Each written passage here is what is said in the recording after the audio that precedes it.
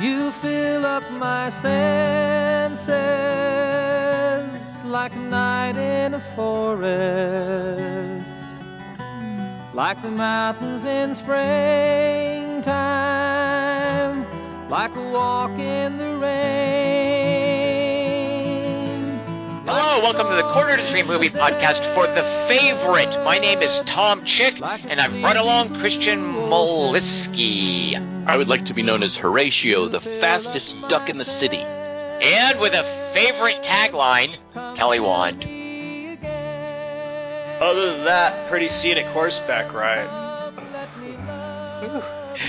Kelly Wand, are there more favorite taglines, or do you just have the one that you prefer over and above the others? Yeah, okay, go ahead.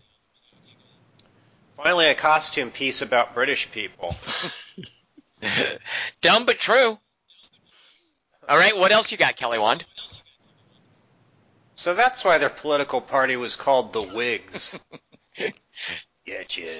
Are there 4 favorite taglines or just 3? I had a 4th, but I cut it because I didn't think it was as good as Oh, what would it have been if you hadn't cut it? It was my 4th favorite. It was on your top 10 list at the number 4 spot, wasn't it? Yeah. Now we're just saying facts. Yeah. Well, Dingus, speaking of facts, just give them the basics about The Favorite. Don't spoil any of the plot points, just the basics. Now we're just saying facts. All right, this week we saw The Favorite, Oh, you get a Gosling? Okay, go ahead. Just making sure I understood. I'm just pronouncing it the way it's things. spelled, Kelly. What do you want me to say? Now we're just saying facts in Gosling's voice. All right. Please continue. Hold on, I got to do this real quick. Because Kelly Wand, when I say, can it cook a mushroom, I want you to say in Ben Foster's voice, it should cook a mushroom. Can we do that again? Because I just had so much fun with that. Are you ready? I didn't see this movie, but Okay. yeah. Jerk. Here we go. Hold on. But then when I do see it, I'll go, oh yeah, that's what Tom. Can it cook a mushroom? That'll be fun. It should cook a mushroom. It's the very opening line of Leave No Trace, Kelly Wand. You can't miss it. All right, that was great. So, I'm sorry. So, Dingus, carry on with your facts. No, it wasn't. All right, this week we saw The Favorite, a 2018 co-production of Ireland, the United Kingdom, and the United States historical period comedy drama movie about how this mud stinks. It was directed by Yorgos Lanthimos. I said What happened there? Lanthimos. I don't know. I didn't know if you were doing something like if that was his middle name or if I wasn't sure what that was. I just flubbed it. I thought he was agreeing with himself for getting the first name right, excitedly, and then he fucked it up, kind of. But he didn't really. Both things are true. Just proud of I was himself. agreeing with myself, and I effed it up. Yep, Yorgos Lanthimos. I'm so pleased when I say the words Yorgos Lanthimos, and then I messed it up. Anyway, because it's phonetic. It was directed by It's an easy one. Yorgos Lanthimos and written by Deborah Davis and Tony McNamara. It stars Olivia Colman, Rachel Weisz, Emma Stone, and Nicholas Hoult. Ooh. Ooh. The Favorite is rated R for strong sexual content. What's it rated in normal countries that are smart? You'll tell us that, I'm sure. But in we're saying facts now. In abnormal countries, it's rated R for strong sexual content, nudity, and language. Yeah. Kelly Kelly Wand, should anything be added to that list? Proper use of oranges, an adult reference, couple rape jokes, some monarchy. I give it a B+. Well, unfortunately, CinemaScore didn't poll the audience for this. It was too limited a release. So, Kelly Wand, we'll just have to let your We'll have to let your B+ stand in for a CinemaScore rating. An audience would have given it a C, though. Why? Well, I'll tell you. Are they crazy? So on Rotten Tomatoes, they give you the percentage. They would like it. They give you the percentage of professional reviews that are positive, and that is 94 on Rotten Tomatoes. But they let people on Rotten Tomatoes log in and give it their own rating. Just average Joes, just men and women off the street, Kelly Wand, salt of the earth, those kind of people. YouTube Pete. They let them rate these movies, and with critics, the favorite is at But not us. The favorite is at 94. But with the audience award, that's people that log into Rotten Tomatoes and are like, I'm going to vote on this movie, it's only at 61%. So Really? They're so dumb. So therefore, we can conclude that the kind of folks that would have been given a Cinema Score polling slip, they would have probably given it something low, like a C. You know what's funny? The Oscars ones are supposed to be out of touch, but I would kill to watch an audience awards I think ceremony to MTV, see all the dumb shit. MTV will do that for you, Kelly Wand. They will meet your every need for that sort of thing. Yeah. Yeah, they're music television with a movie award show. Yeah. That tells you right there. Metacritic, which is the average rating from various reviews, it doesn't care one whit about the percentage of positive reviews. It just sort of wants to gauge the enthusiasm. It's at 90, which is actually super high. Wow. Critics, not only do a lot of critics like this movie, a lot of critics really like this movie a lot. So when it opened, it didn't have a wide release, but on its opening weekend of its widest release, which was just I'm looking here, like 700 theaters. Here are the 10 movies that made more money than The Favorite. Here we go. Aquaman, Mary Poppins Returns, Bumblebee, Spider-Man Into the Spider-Verse, The Mule, Dr. Seuss's The Grinch, Second Act, I don't even know what that is, Ralph Breaks the Internet, and Welcome to Marwen, and then rubbing salt in the wound, another period piece called Mary Queen of Scots. Beat The Favorite. That's just rude. That's a symptom of a problem that needs to be resolved. Like a marketing thing? Because Emma Stone's a big star, isn't she? I think so. Like, I don't know. Does she still? Rachel Weisz was in The Mummy. She's a blockbuster. No, people went to see that they saw that for Brendan Fraser, Kelly Wand. Oh, he's a huge star compared to Rachel. Well, Kelly Wand, enough of business, enough of facts. Let's now get into the realm of synopses by having you tell us everything that happened in the movie The Favorite as you saw it happen. My point is, I'm not that smart, so it annoys me people are stupider than me, like a lot of people. Like, that's annoying. It's annoying to live on that planet. Okay, you want to hear an opsis? I do. You want to hear an opsis? I do, yes.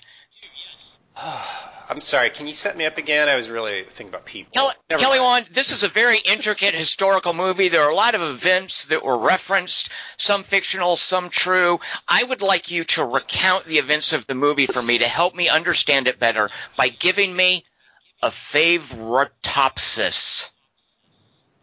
I like it when you add letters. I also like it when you say things like historical. Some of it's historical, some of it's true. Do you know of... Like, that's two different things. Oh, right, sure. Some of it's tragical comical. Some of it's fiction. Yeah. All right. Wait, what were you going to say, Tom? I don't want to miss your I was going to say a far better word than historical, because I really enjoy saying this word. It's not as much fun to write it, but that'll do in a bind. Rather than calling something historical, reference it's because you sound smarter when you do this, Kelly Wand. If you're worried about appearing dumb, just talk like I'm about to teach you. Instead of saying historical, say regarding its historicity. Oh, yeah, historicity. Yeah, that's a fun word to say and write, and people will do a double take when you say it. They're like, whoa, what did he just say? What is that word? Yeah. And it means what you're saying. Like, it had to be invented for movies. Right. Well, it had to be invented. Fiction. I think it had to be invented for fiction, but fiction's a super new thing. So that's interesting. So there's only...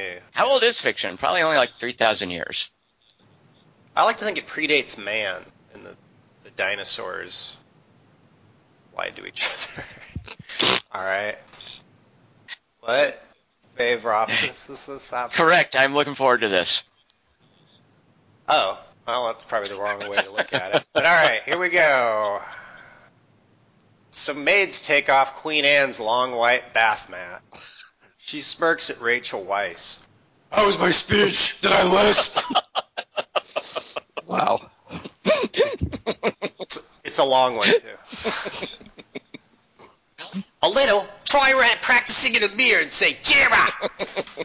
Go say hi to my buddies. No. Oh. Come on. No. All right. Love has limits. I see how it is. Some fancy letters are all the fave opposites. There's a U after the O. It's fave Alpsis. For some reason, the Queen leads Weiss blindfold through a tunnel before taking her into a bedroom through a secret door to show her something awesome. When I asked you for a palace, I meant not a model that you carved out of soap. You're welcome. 'Tis a monstrous extravagance, Lady Peck of Marlboroughs. We are, after all, at war. So, we won. It just started 5 minutes ago. Oh, I did not know that. Fancy letters are all chapter 1. Oh, there was a Queen Anne. Emma Stone rides in a stagecoach with a bunch of dipshits and their fat kids. The fat bearded man's expression is all, Emma Stone's in my lap, whatever. Gosling pulls up alongside another stagecoach, honks his horse angrily, and screeches off. Predictable.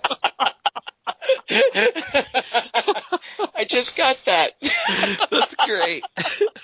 I'm totally stealing from the Blade Runner Opsis. But yeah, it's weird they haven't been anything else since then. Like, fuck you. Like, they're actually honking angrily. Hi, I'm Emma Stone from Marmaduke, Spider-Man 2, one with Electro. This is my British accent in this.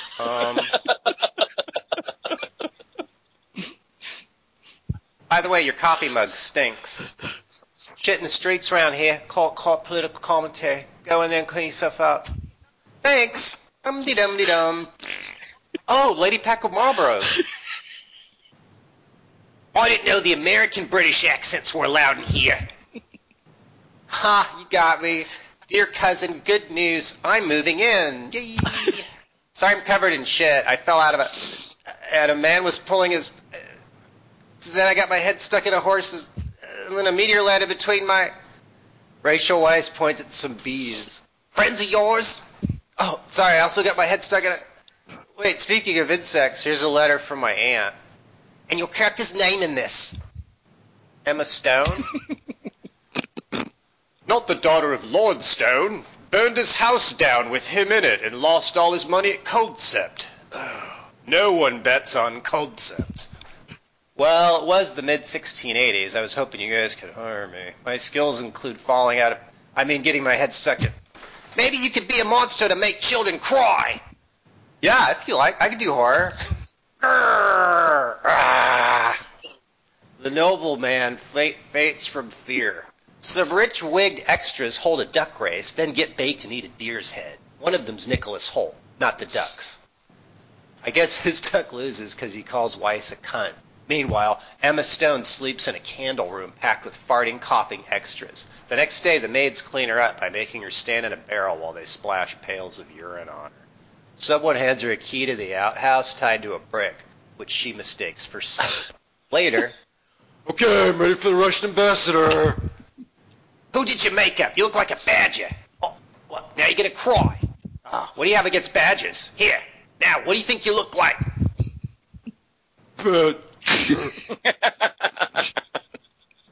I'll take care of it. We'll just fill the room with badgers. You'll fit right in. Now go to your room and stare into space. All right.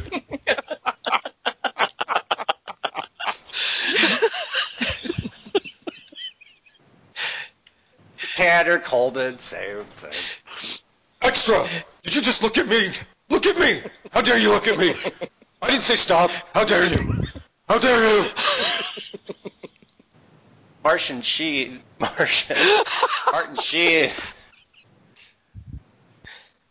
You know, I got to do him baked or I won't be able to do it, but there's comes with a price. Martin Sheen looks over at me and goes, I still think I'm most people's favorite Uncle Ben.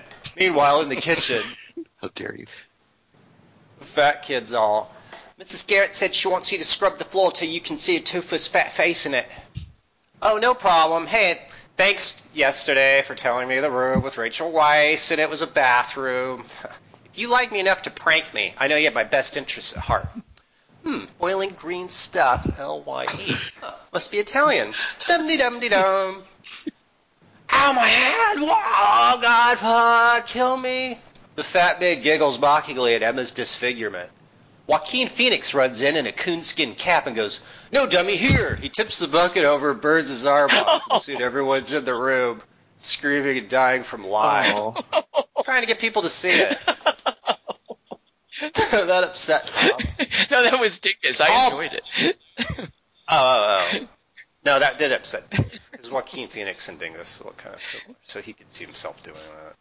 Another fat lady in a bonnet comes in. You grab that early walker, the Queen's having a attack of gout. Hurry! Emma goes up to her room where the Queen's screaming from some makeup she spilled on her leg. They feed the makeup some steaks, while she tells a story about spittle and pink shoes to Weiss. And then you went, hello, I'm Rachel Weisz. Mummy Returns? By the way, you're covered in spittle. That's when I knew we'd be perfect together. Emma leaves and collects herbs while a guy in a horse in a fluffy shirt, not the horse, watches. Later, at the door to the Queen's bedroom, hi, Emma Stone. Aloha. Doctor told me to bring these herbs. She's sleeping. Oh, yeah? Okay. Oh, you want me to tell the Queen you ignored the ramifications of ignoring the physician's explicit instructions? Explicit. It means she'll have you whipped. Emma puts herbs on the Queen's leg. Weiss storms in. What are you doing? Oh, this is poison sumac. I thought it had... Footman, take her downstairs. Tell Mrs. Garrett she's to receive 6 with the birch. Oh, it's nothing. You don't need to pay me. Later. Hey, Rachel, thanks for this poison sumac. It hurts so much I can't even feel my gout pain anymore. Oh, really? Oh, BRB. All right, bring the ball not my kitchen. Don't want the pancakes tasting funny again. Oh. Yeah. I know, I'm with you on that one. Lady Peckham Marlborough said, 6 with birch for this ramifit. He tears Emma's dress off. Emma's all, oh, cool. Thanks, it was getting pretty stuffy in here with accents. They start whipping her. Ow, what the fuck? Oh, a little harder. Oh. The fat man giggles mockingly at her. Weiss comes in. Stop, let it go. Come with me. Not you, Jira. I mean Emma. No, let Emma go. No, I don't want the birch. Emma, good work with those herbs. You will get me more of them. No, not more birches. My father always said you were awesome. One time he lost me in a card game, took off into the maids with only a bottle and a dozen scullery woods for solace. I guess that's not really an example of you being awesome.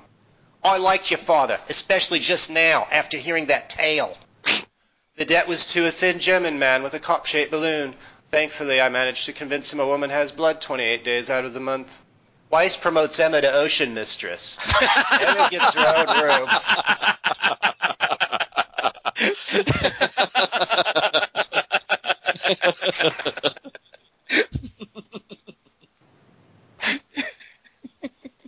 Just wait, it gets good occasionally. Emma gets her own room, although it kind of still looks cold. Chapter 2, a line of dialogue one of the characters will say so. Yes, Mrs. Cloppy, you may have the tapestry budget you asked for, but not a whole lollygag more, or I'll have your Salisbury tally-hoed. Oh, Lord Passwater, would you like to have a bite of my new maid? Bye later at a sofa room. Nicholas Holt's all, must the duck be here? Fastest duck in Chipperdick. Keep him away from me, or I shall eat his liver with some nosegays. Speaking of, where is the Queen? Don't worry, I'm here. Rachel Weisz, the rich man's Helena Bonham. The Queen told me to tell you both that Nicholas Holt smells like a 96 Pratts for Juju. How dare you? 96? We're gonna pay for the war by doubling the beauty mark tax. Here, her letter. Is there cake? Emma walks over to a nearby cake and stares at it. Holt's all, I witness you.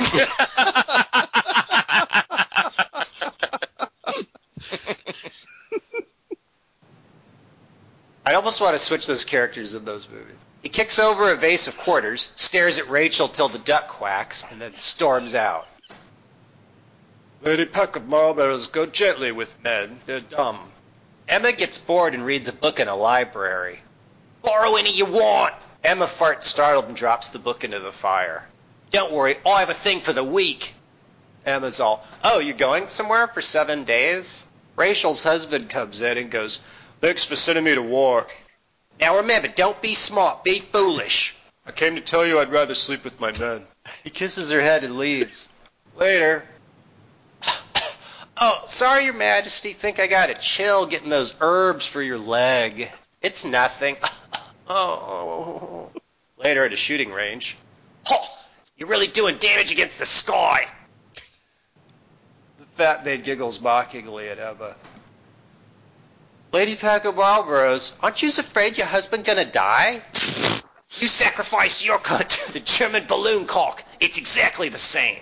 Now relax your aim. Think of Gosling and Gangster Squad. And throw! Blam! Emma misses the pigeon, but it has a heart attack laughing at how bad her aim is and hits the ground. Oh, we'll make a killer of you yet. Trust me. My last name is almost Wise. Later. Are you following me? You're following me. Perhaps I should have you stripped and whipped. I'm waiting. Gonna ride that one, are we? She does make my wig powder itch. Later, everybody stands in rows and watches Weiss and Holt do dance moves from Eraserhead, till the Queen gets bored and goes, Hey, sitting in wheelchairs with scabby legs, that's what's cool. Lord Holt, whatever you said, I now like. Fuck you, Rachel. Rachel wheels her around in the dark, then apologizes to the Queen for the Queen slapping her. That night, Emma reads books in the dark, then hears Rachel and the Queen come in giggling. Emma watches the party till it gets gross and starts to tiptoe away. On her way down some stairs, Lord Holt! Still in a book, I see. No. Shall we go ask the Queen? Ew, no. Oh. Come and take the night air with me. Ah, so you were once a lady and are now a bunch of scullery scraps, are you not? I'm the scullery scraps in my heart, I always was. So you want to fuck me? I'll leave that to my friend Lord Gary, absolutely cunt-struck. But you cannot have too many fingers up your ass, Emma. I would like to know any plans they have. The Queen and Weiss, not the fingers. I will not betray my lady's trust. Oh, look, a wren. How cute. Really? What's a wren? Wah! Not again! See? Friendship! Later! The fat maid giggles mockingly at her.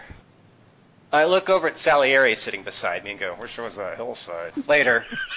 No hot chocolate for the Queen. Fuck you, give me it. Don't give it to her. Emma's all, Fine, then you can get a broom and a mop for the aftermath. Emma tries to balance the cup while she picks up a broom and mop. There's more jokes in the movie. Later, Rachel shoots the arm off a suit of armor on some grass. The guy inside the armor is all, ugh! Rachel, excuse me, this is Emma speaking. Forgive me. Rachel, I must tell you something. Nicholas Holt told me to tell you if you tell him, Queen something. I see. What will you do? Miss Weiss. I'm a station of honor, even if my person is not. I was all, fuck you, dude, and I shoved him down the hillside into some mud. Oh yeah, I also said something about a wren. But don't worry, I know all your secrets, especially your biggest one. The Queen's vagina. Rachel shoots her in the chest. The fat maid giggles. JK, I was shooting blanks, but an accident might happen. Do we understand each other? Yeah, good one, Jesus. Later. Mrs. Tedderpov, this cream bill is outrageous. Are you bathing in it to help your hemorrhoids? My lady, it's barely helping at all. I might just go back to Dado's blood. Rachel, the Queen's trying to throw herself out a window again. She sure is ambulatory when the plot calls for it. Rachel goes and talks the Queen off the ledge by offering to play cards with her. But since it was only a small window, she makes Emma go play cards with her in her stead. Hello, guys, Rachel. Could someone cut my leg off, please? Why are you here? Oh, Rachel sent me to play cards with you. Her maid? You were a lame Hermione. Your Majesty, I am fun. I speak Pig Latin. I wrote a play about Paris. Hey! Bunnies! I was a house one. Yeah, I named all 17 of them after my 17 miscarriages. It's my cute way of enhancing the pain. Care to join me? They spend the day trying to feed rabbits cake. Some fancy letters are all past the Duchess on the left-hand side. Later, after Holt's buddy staggers out of Emma's bedroom. Bro, how'd it go? So she wasn't into the gray frilly wig or kabuki clown makeup. Might have whiffed on those. I thought it'd be cool. I listened to you. And then she asked if I was there to rape her. And then she put on the wig and bit me.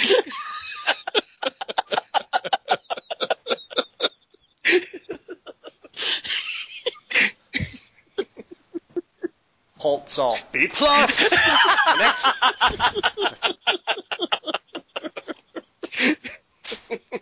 See what I did? The next day, they make the Queen wear some -1 leather armor in slow motion. Later, on horseback, hey, sorry about making you play cards with Emma Stone. Come on, don't ride faster. Oh, you're being a child. Later, Emma pushes the Queen's wheelchair through some hallways. I guess the lame part was all the rapes. I was all, huh? What? You're a dear person, Emma. I loved your work in Passengers. Oh, Queen. You're so hot. Stop it. You mock me. No, really. Gout thighs? If I were a man, I'd ravish you. Hey, look, some kids playing violins on the lawn. Stop. Enough. Be gone. Kids, fuck off. I command it. Kid violinists. Go back to the 1470s. Bitches. The Queen stumbles around, hassles someone's baby, yells at a footman, then sobs because more violins are playing on the soundtrack. To celebrate a successful child violinist heckling, the Queen lies in bed farting. Emma's all, hey, who wants to dance? There we are. Off with her head, off with her head. They dance to the music of Rachel shooting birds outside. Later, while Emma points a gun at Rachel, Rachel's all, hey, sorry about making you hang out with the Queen. She's a bit much. Casting director mixed up with Olivia Wilde. Now, she's great. We have real chemistry, me and her. Oh, well, don't worry. I shan't burden you again. Oh, it's really no bother at all unless you're the rabbits. Throw. Emma shoots Rachel in the face with a blood squib. A footman trots up. Oh, the Queen, eh? I'll be there directly. She asked for Hermione. Rachel storms into the Queen's bedroom. Hey, check it out. Lobsters. I thought we could eat them, then race them. See? I made him a racetrack. And then, an eating track. Rachel strangles her. You want any hall with Emma, do you? That night, Emma smirks and carries a tray of glasses of wine around in the dark. Holt's all, gotcha! Makes her drop them. The fat maid snickers mockingly. So, the Queen raced lobsters and then ate both of them since it was a tie. Do you want to get punched? The Queen wants to raise the beauty mark taxes. And? I'm trying my best. All right, turn off the tears. Have a pleasant evening. As he walks off, Emma's expression's all warm bodies. The next day, in court... And the farmer says, how come that pig's got a wooden leg?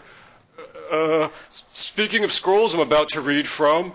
Hey, let's all hear it for the Queen, and her about to be proclaimed, read my lips, no new beauty mark taxes. Hip, hip. Eventually he sits down. The Queen's all...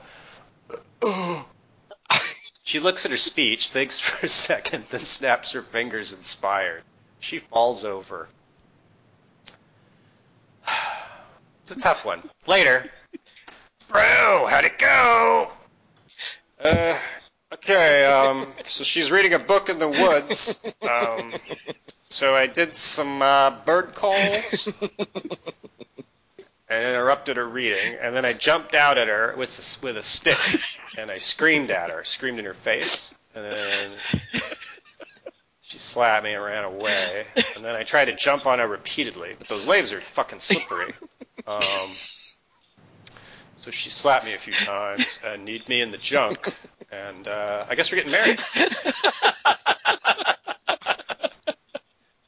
B+! Later.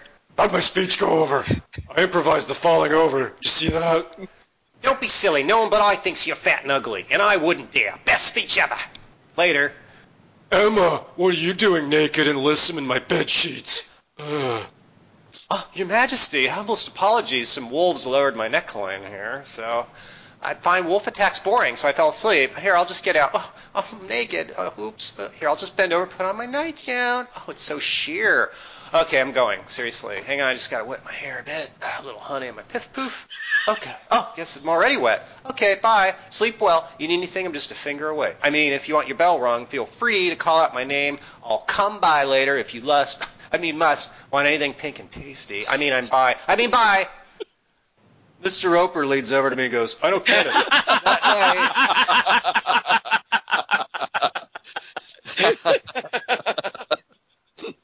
That was me as a kid watching these.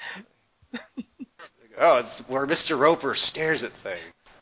That night, the Queen summons her to get in bed with her in rubber legs. Judging from the Queen's moans, her legs sure hurt. Rachel walks in later to find Emma topless in the Queen's sleeping arms. No threesomes, that's why it's called The Favorite. The next day, Emma, dearest, have you seen my copy of the Fountain comic book? Oh. Ow, these are hardbacks. What the fat maid giggles mockingly. You're dismissed from my service. Tell the scullery maid you're a disloyal little bitch. If you don't go, I'll start kicking you and never stop. Emma goes downstairs and tries to open a book with her face, but fails.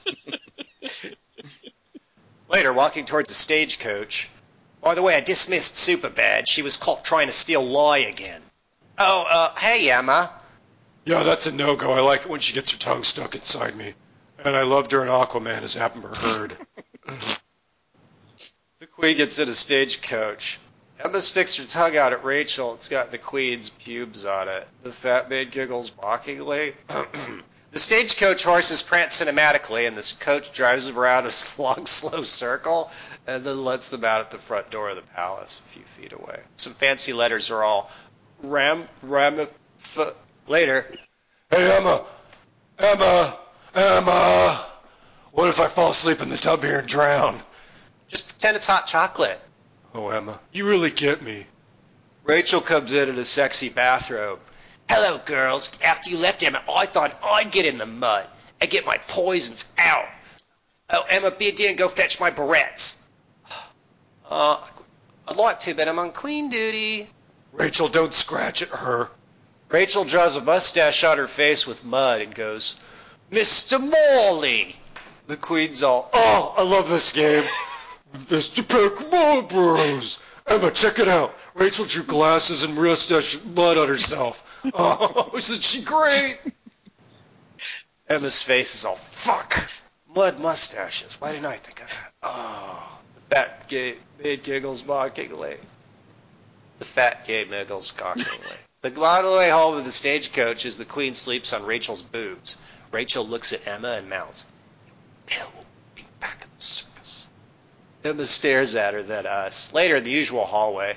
Oh, Queen, remember we hooked up with those yellow snowmen in Lord Riceborough's at a tavern? Ha! That sounds awesome, guys. I'll just walk a few paces behind you. No worries. What was that, Emma? You mumbled something. I was singing. Yeah, that's it. I knocked a tune out of my head. Boop. Well, there's so much room for it. Ha, Rachel, you're such a wit. So, Queen, should I moisten the linens? Or you and I could go drink sherry. Oh, sherry, yeah. Boy, dear Emma. The fat maid giggles mockingly. Beside me, Henry Cavill leans over to Tom Cruise and goes, women, bicker, bicker, bicker. I know, right? Audit your thetans already. Later, while her boyfriend smokes weed, Emma's all, when I'm on the streets on my asshole to syphilitic cigarettes, it won't be for Widdershins, so don't even. Her boyfriend smokes and goes, I like your knobs. Emma's all, shh. Later, oh, Queen, your hair's so lustrous. It's all people in court talk about.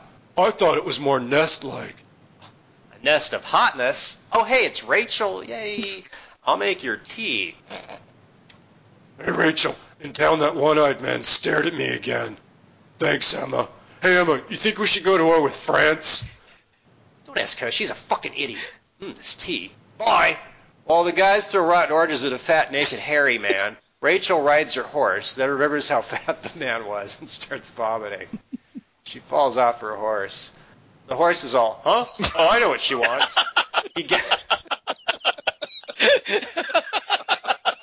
I'm loyal to my friend and owner. The horse gallops back and forth across the forest all day, dragging Rachel over rocks and grass, and its shit and thistles. Troll horse. Rachel's all, ow, ow, ow, ow, ow. Rachel wakes up in a barn with a bed in it and two fat people having sex against a wall. Oh, where am I? A girl's all, don't have him Scott over there, you'll meet him later. But it turns out the girl's just confused. Meanwhile, Your Highness, we've lost contact with our troops. They might have gotten France mixed up with Norway. He's just being paranoid, Your Highness. A dead army's easier to feed.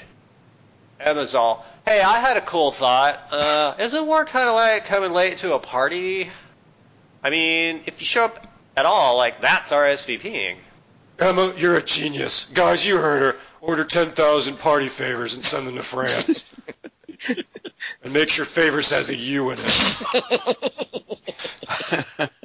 But Your Highness... Now you're talking, Your Highness. Emma, you are now Chancellor Admiral of the Royal Navy. That night in bed, while Rachel puts dirty underwear on the Queen's head. Emma, where's Rachel? Everybody hates me. I'm worried she's dead. I'm gonna cut her throat. By the way, I'm marrying you to that guy who trips over leaves. Oh, cool. Because I told Holt to tell you to. I mean, me? Huh.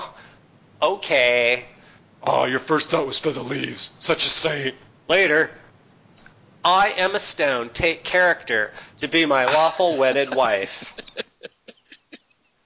And I, Emma Stone, the priest is all close enough. The congregation cheers. That night.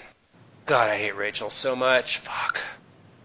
Yeah, that's great, honey, that you're talking about your girlfriends at court. But it's our wedding night, and I'm hard as a rock over here. Here, lie still. Wonder if Rachel's alive or dead. I hope she doesn't jump behind out a tree at me. You're not touching me, but keep talking about hating Rachel. Oh, it's so hot. Oh, wait, do the mud mustache again. Oh. Later in the music room, while a pianoforte plays. Music. Music. Oh, Rachel. Hey, girl. Looking smudged. By the way, I got hitched. Suck it. Everybody leave. Emma, no offense. I'll pass on tea if you're offering. Rachel, I searched my heart, and it told me not to get screwed by you. But it's cool. I won. Fuck you. So please forgive. Rachel slaps her a few times. The fat maid giggles. Emma's all, tough room. Obviously someone has some anger to expiate. The footman's all, XP all out this once. Congrats on your wedded bliss. Emma's all, that night in bed. Rachel! Oh, you're alive. Oh, that scar's not that noticeable with my eyes closed. You have to dump Emma. She's a viper. I like snakes' tongues, too. Hey, Your Highness, good news. We won the war. Almost, I think. Also, something Garrison. Okay, bye. Rachel tries to jump into the Queen's bed, but misses. The next morning... Hey, look, I found a bunch of your old letters. Dear Rachel, that was so awesome today in the tub when we pretended we had mustaches. Imagine if Jonathan Swift got a hold of these. You wouldn't. Race and eat the text. Marry Emma Stone. Kill Gerard. I mean, Rachel gets confused and accidentally burns the letters. Ms. Weiss, the Queen asks that you leave the palace, return your parking pass, and leave the palace again. To make her scar less noticeable, Rachel wears a burqa. Queen, hey! Could you open the door? No. I burned the letters. Fuck you then. Alright, I'm leaving. Bye. By the way, Emma sucks. Emma says my hair's awesome.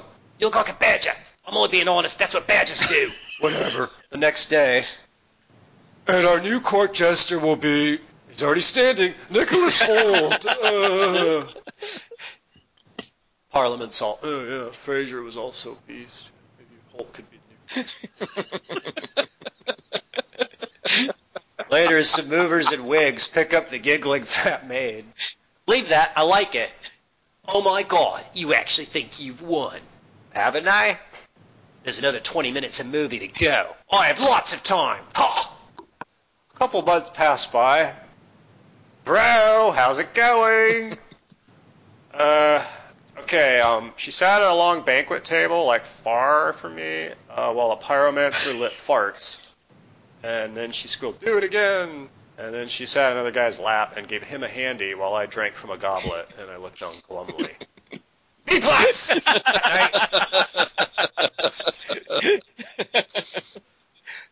I'd be the B+ character. That night, the queen stares at her foot with a magnifying glass. She rings a bell engraved Emma with Rachel scratched out. Emma comes in drunk.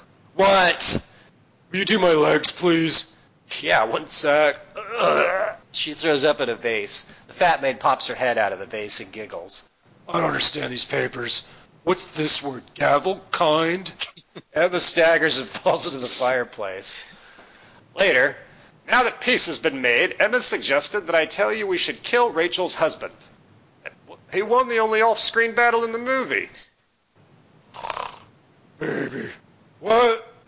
Nothing, Your Highness. A new day. Metaphors abound. Speaking of, any mail today? Hey, Queen, I did some creative bookkeeping while I was drinking last night. Looks like Rachel was stealing from you. Yeah, right. You know what? Numbers. I'm dumb. Sorry. Emma gets a letter from Rachel saying, JK, let's be friends. But she accidentally misplaces it in the fire. Some horses show up at Rachel's porch to help her move. Later, in the chair room, Emma almost trips over a rabbit. I didn't understand the last half hour.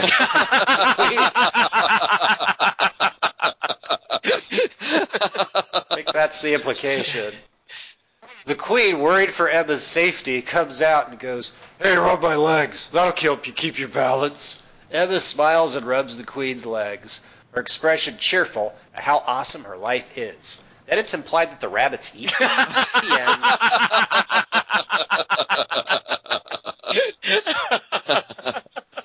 That seemed a little Lynchian. And knocked it down to fourth favor. Thank you, Kelly Wand. Sorry so long. It's such a dense movie, too. I need to get the plot points and the opposite, so you'll really be confused. Well, you loved it. It was your fourth favorite movie of last year, so tell us a little bit more about why it's your fourth favorite. What's a movie that's better than the favorite and a movie that's not quite as good? Well, I loved really everything about it, but I like movies about women fighting, I've decided, when it's really well written, when, like, women write it. Like Big Little Lies, I like that kind of thing. It's one of my favorite genres. And men are just ancillary, or whatever that word is. Wow. It's a hard word. Ancillary. Ancillary. So Over's Brides. Ancillary, yeah. See, I was fucking up the vowel.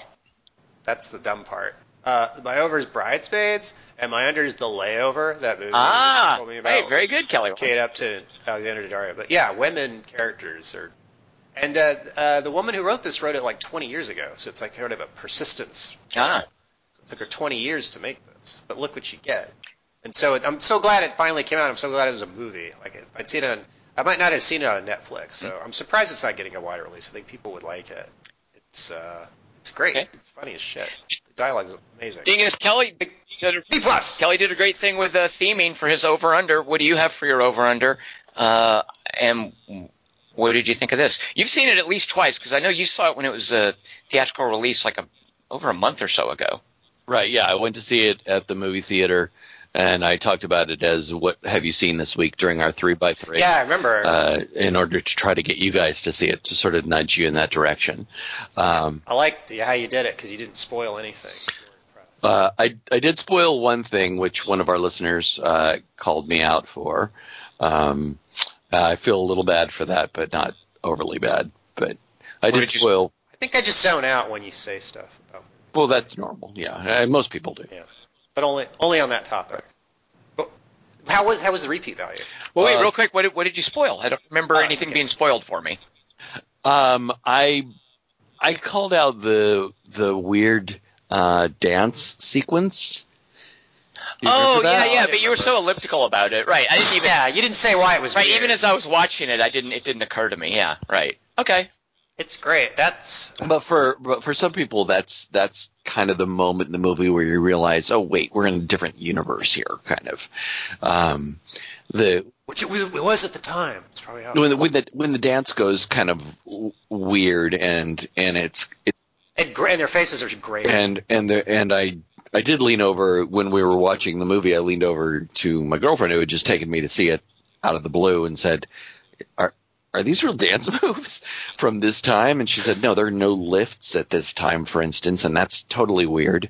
I think that this is the filmmaker signaling this is not exactly what you think it's going to be. There are other cues earlier on, but for slow people like me, that's a real big cue, and I really liked that a lot. You asked what the replay value is for me. It was huge. It's a much funnier movie for me the second time around. So anyway, we'll get to that. The over, I would put Marie Antoinette, which is a movie I absolutely love. I really, really like the idea of taking a historical drama and doing something a little weird with it.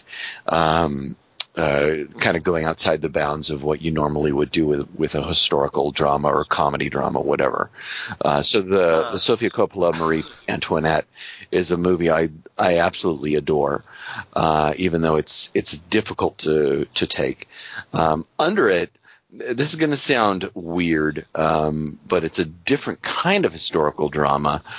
I really liked Saving Mr. Banks, but it takes itself too seriously. And one of the things I like about this movie is I feel like it takes itself just seriously enough to get across some of the political ideas that I think that it's getting across. So now on to you, Tom. So Dingus, you talk about this signaling with the dance scene that we're going to be in a different kind of a reality or a different universe, a different perspective on history. And I really liked this. I think Yorgos Lanthimos is a tremendous director. I loved the cast. I love the production values. But to the contrary, Dingus, am a little disappointed that it didn't take me into a different universe and that ultimately it was a pretty standard historical drama with some license taken, with some modernization to it. But the universe I really wanted to go to was the one that Yorgos Lanthimos had done in The Lobster and Killing of a Sacred Deer. And I thought there was pretty much no sign of that here. And that's on me. He obviously wasn't trying to do movies like that. But as it was going on, I kept waiting for him to transition into something like that. And then he never really did. And so what I'm going to do is just talk about other historical dramas that I really like and where this fits in with those. I'm not as crazy about Marie Antoinette, but I really respect what Sofia Coppola is trying to do with it, and I like how bold it is with the occasional modern liberties that she takes. So this I would put over that because this is way more bold, I think, than Marie Antoinette. However, I don't think this is as bold as the oddly – So Wolf Hall, I'm going to kind of cheat. It's a mini series, so it's basically a long movie starring Mark Rylance as Thomas Cromwell, and it's about the reign of Henry VIII and Thomas Cromwell, his political maneuvering over Henry VIII's reign. And I think it's a spectacular piece of work for how subtle and understated it is. For its production value, which is historical to a fault. They do things in Wolf Hall that look ridiculous and that you would never see on other PBS shows because people have preconceptions about what it was like back then. For instance, eating with their hands. I mean, that looks silly to have these people talking about political machinations and then dipping their fingers into a bowl of salad or whatever. But they did that because, based on research, they wanted it to be true to what we know historically about that period. And it's really disarming to see some of this stuff in that. So I really like this. A little disappointed that it wasn't another Lobster or Killing of a Sacred Deer, but not quite as good as Wolf Hall. Better than Marie Antoinette is where I would put it. I didn't see Wolf Hall because I have the book, and now I'm waiting. It's a trilogy, and the second one's called Bring Up the Bodies, and I'm waiting for the third book to come out before I read it. So now that's why I can't imagine that the book and the movie, I even called it a movie, the miniseries is so based on the actors really playing with the subtle cues. Like the miniseries, the quality of it is just stuff that a book simply can't do. So I would encourage you don't feel like you need to wait for. Books can do stuff that. Well, sure, of course, but vice versa. And what I'm saying is that the strength of Wolf Hall is in the stuff that books can't do. I used to brook when you would do like I'm going to choose a television show instead of a movie for this, but I think that more and more the way that television series are released on Netflix or Amazon Prime or whatever, they feel more like movies. I mean, I felt like when I watched all of The Night Manager, I felt like I watched a super long movie, and it was as satisfying to me as a movie. It didn't feel like I had watched a television series. It felt like I had watched a movie. And so I think those are. You have to think. For I think that. those are blurred. And what do you think? Oh yeah, who does he have to thank, Kelly Wand? David Lynch, because Twin Peaks was the first well, TV series to look. Okay, you know what? That's a fair point, because to get to that, Kelly Wand, and exactly what and now everything does. Exactly what Dingus is expressing is television shows that are series, that are serial, are more willing to give a single director, a single perspective, a unique voice or vision entirely, to give the series entirely to that person. I think of Night Manager as a Suzanne Bier movie and not a miniseries necessarily. Right. It's just Suzanne Bier doing a long movie with a tremendous cast, a solid script. Wolf Hall's a fellow named Peter Kaminsky. I think when you see a series and when you see Jean-Marc Vallée's Sharp Objects, that's a movie to me because it's so Jean-Marc Vallée. When you see one director credited with all of the episodes directing, then that means he or she was there and put his or her creative vision into it in the same way that they would a movie. So yeah, Dingus, you're right. The lines are getting increasingly blurred because I think the people who are responsible for TV are willing to hand over they're willing to let the talent speak for itself with directors. Well, and they want money too. I mean, they know they have to give it better quality. It's just I think we first, as a podcast, really faced that with True Detective. With is it Cary Fukunaga? Yep, that was a Cary Fukunaga movie. Exactly. Yeah. That's the only one we've done. So, but I felt weird doing it. It did feel weird, but I think that those lines are being blurred. Right, but we haven't done it since either. Yeah, true. But nevertheless, especially the way BBC does these things, like I don't know, Killing Eve, or I can't think of something else off the top of my head. But what was that Red Riding Hood series about the three different periods in the murder investigation? Red Riding Hood? It might have been just Red Riding. Red Riding, I think you're right, Dingus. Yeah, that's the same thing as well. That was like a BBC. It was very much like three different movies. Yeah. So the flip side is I see these. I mean, Wolf Hall's not an example of it, but like the American stuff's like it looks really good, but it goes on too long. Like that Haunting of Hill stuff, like those things that are like 12 episodes, and it would have been better at 6. And you know what? Haunting of Hill House is a perfect example, Kelly Wand, because I think Mike Flanagan is a relatively weak director. Like I don't think he's got good instincts, and I think he's been doing some terrible movies. And Haunting of Hill House is just him being indulged for whatever it is, 12 hours. Vanity piece. Yeah. So would you put you've mentioned a couple times, Tom, and still haven't watched, and I keep meaning to, is this show called Fortitude? I think you mentioned. Yeah, absolutely. Would you put that in that? Would you slot that in the same? I would. The problem with Fortitude, though, I mean, the first season of Fortitude is an ingenious genre melting pot, and they're all genres that I love, like crime, gothic, Nordic.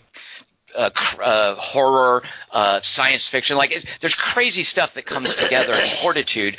And if you look at the guy who started, what was his name?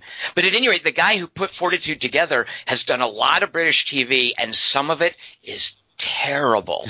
So I think he got super lucky with this one season. And the problem with Fortitude is, as it's gotten a second season and it's in the middle of a third season right now, it's just fallen apart and gotten horrible, which is what Kelly Wand is talking about. Or if you do something to just draw it out because it's successful, to just serve up something that people want, Lost, exactly, you're invariably going to betray the creative. Galactica. You're going to invariably betray the creative vision of what you're creating. So Fortitude, it's just one season, and it's very much like that. Fortitude is a really weird, beautiful, moving movie about one character's arc.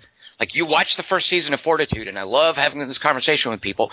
I think it's about one character going from point A to point B, and everything falls into place around that.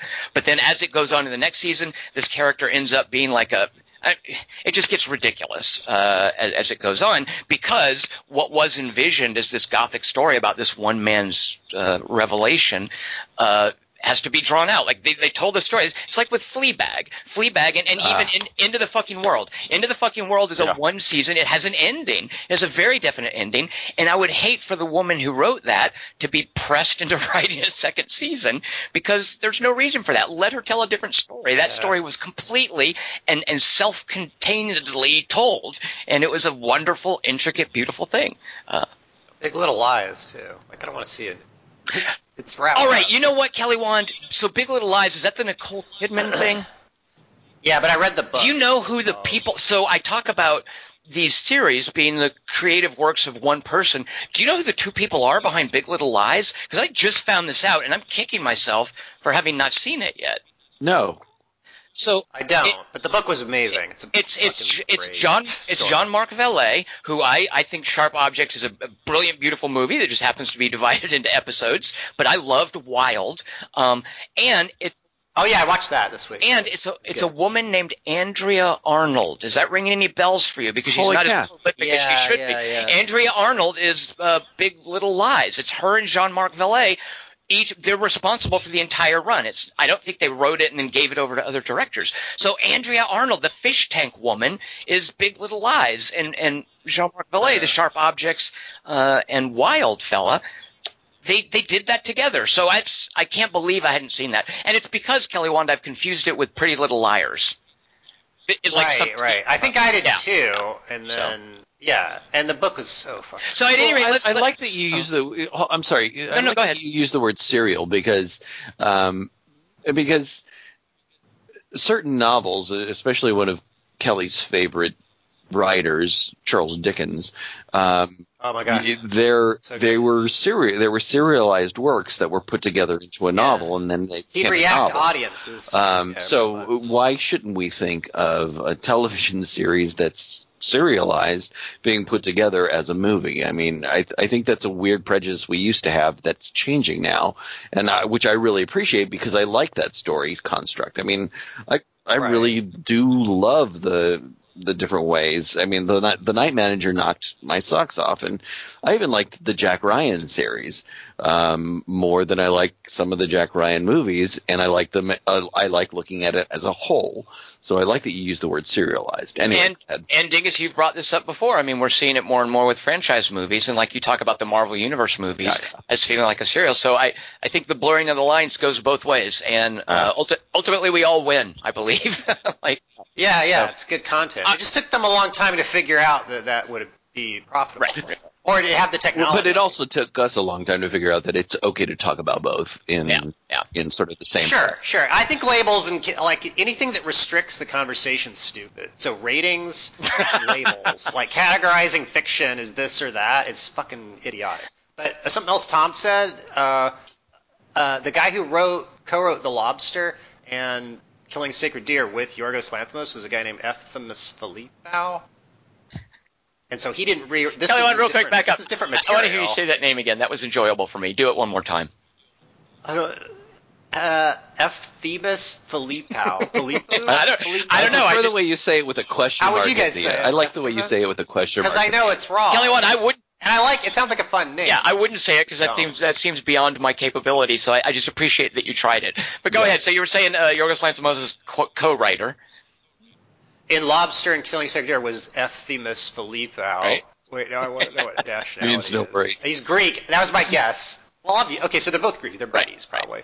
So the favorite was like obviously a different kettle of fish, if you will. And go ahead. You can't really compare it to the first two fairly, because it's Deborah Davis and a guy named Tony McNamara. Yeah. And I think that's something that became increasingly clear to me is this is not Yorgos Lanthimos' material. It's him, and that, by the way, is one of the things I was delighted about with The Favorite is he's not just capable of only doing his own material. I mean, he also did a movie, Dogtooth, beforehand with the same co-writer, and so he's not working with this co-writer. He's working with material that is not his usual tone, and he turned in a really solid movie. And I was very glad to see how well it turned out, considering this wasn't his territory. Yeah. Right. And I'm curious what drew him to it. But I mean, the dialogue's so good, I would just assume that would be like, yeah, this will be easy. Right. Like, it'll be an easy, I don't know. And also to show you can do a costume piece. Because most of these movies are stuffy and boring, and maybe that's, like, this one's not. It's crackly. Well, I certainly had that Dangerous Liaisons. I certainly had that preconception and that sort of barrier. Like, I no more wanted to see this than that Mary Queen of Scots movie, and I'm sure that I think we made the right call. Well, I'm sure that movie is good. I mean, I don't know, maybe it's good. But to me, they were of a piece, and I just didn't appreciate how well written this was. Right. Elizabeth sucks compared to this. The Golden Age is worse than that. So I have a question for you guys that I'm wondering about, and I'd be curious what you think, because I don't know the answer to this, and I've been thinking about it since watching it. Did they really love her? I think Rachel did, and Emma definitely did. Emma's just a power grabber. And all this is based on memoirs. I mean, we don't know. I don't know how much of it's fiction. It doesn't matter. Dingus, would you agree with that it was basically that Emma Stone was the ruthless pretender and Rachel Weisz was the one who actually had feelings? I wouldn't necessarily characterize Emma Stone's character as a ruthless pretender so much as a survivor. I think they're both survivors, but I do think that Rachel Weisz, her character does have more genuine love, and I think that that's shown in that scene at the door, where she says, "Stepping on a bunny's not where she says, "This is what love is, and I'm telling you the truth, and this is what happens when you love somebody. You tell them the truth." And then in the scene alone, as opposed to "this is just what I'm telling you," in that scene alone where she burns the letters rather than do the blackmail that she's threatened, I think that shows that she does love her. As much as Rachel Weisz's character can love. But Emma Stone's stepping on buddies. Rachel Weisz wouldn't do that. So I saw that. Emma Stone's just surviving and then getting swept up in something that she doesn't understand. I mean, that's the sort of the difference. That's making her sound pretty passive. Well, no, it's not just that. It's swept up is probably too passive a way to put it. But that whole idea of you're in over your head is what I'm trying to say. Wow.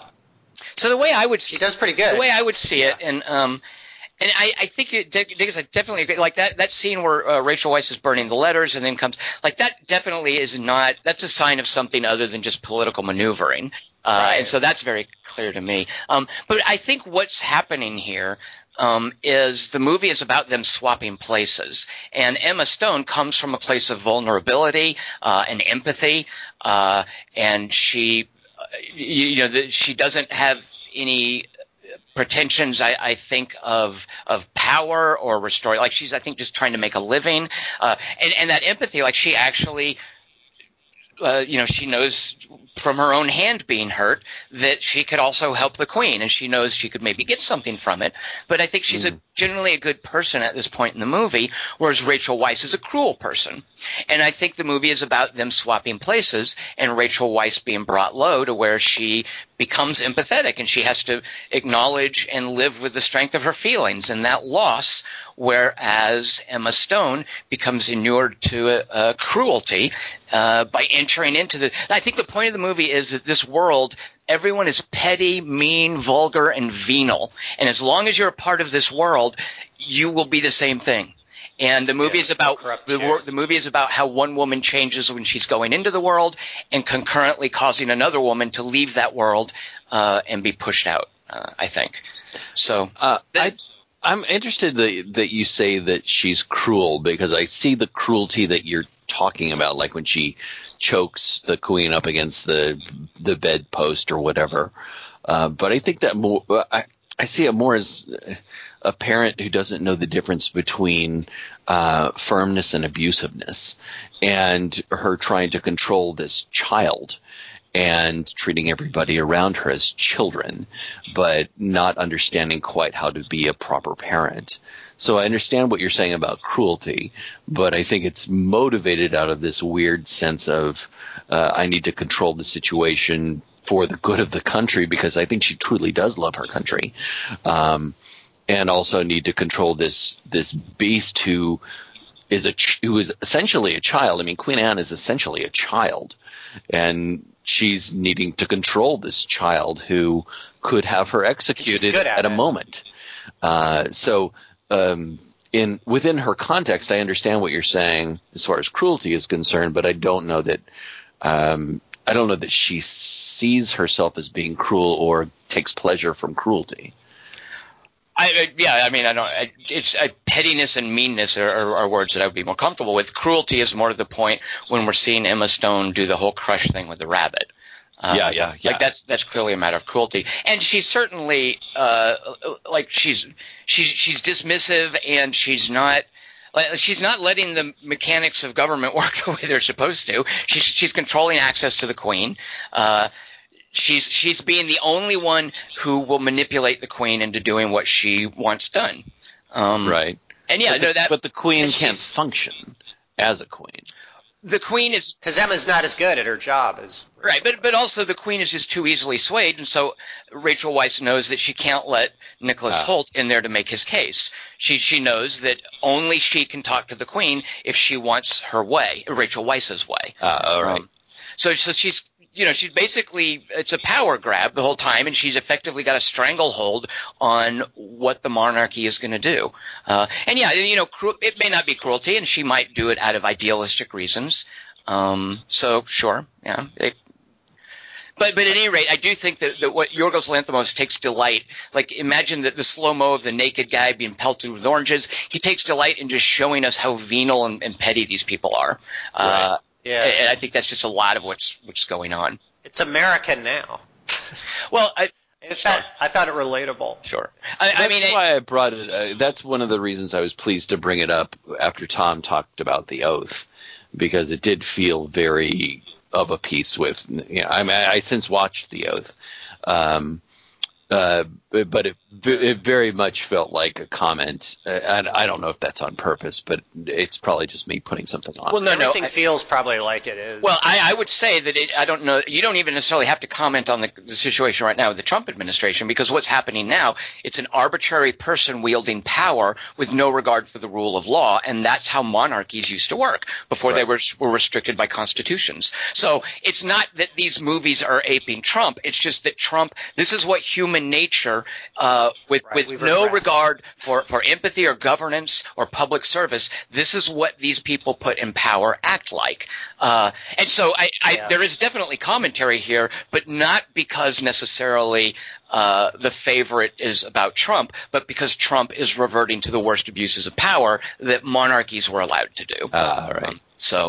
But yeah, I think because the queen, the duck in the well, egg. I just want to say though, I thought Olivia Colman was really endearing in this and vulnerable.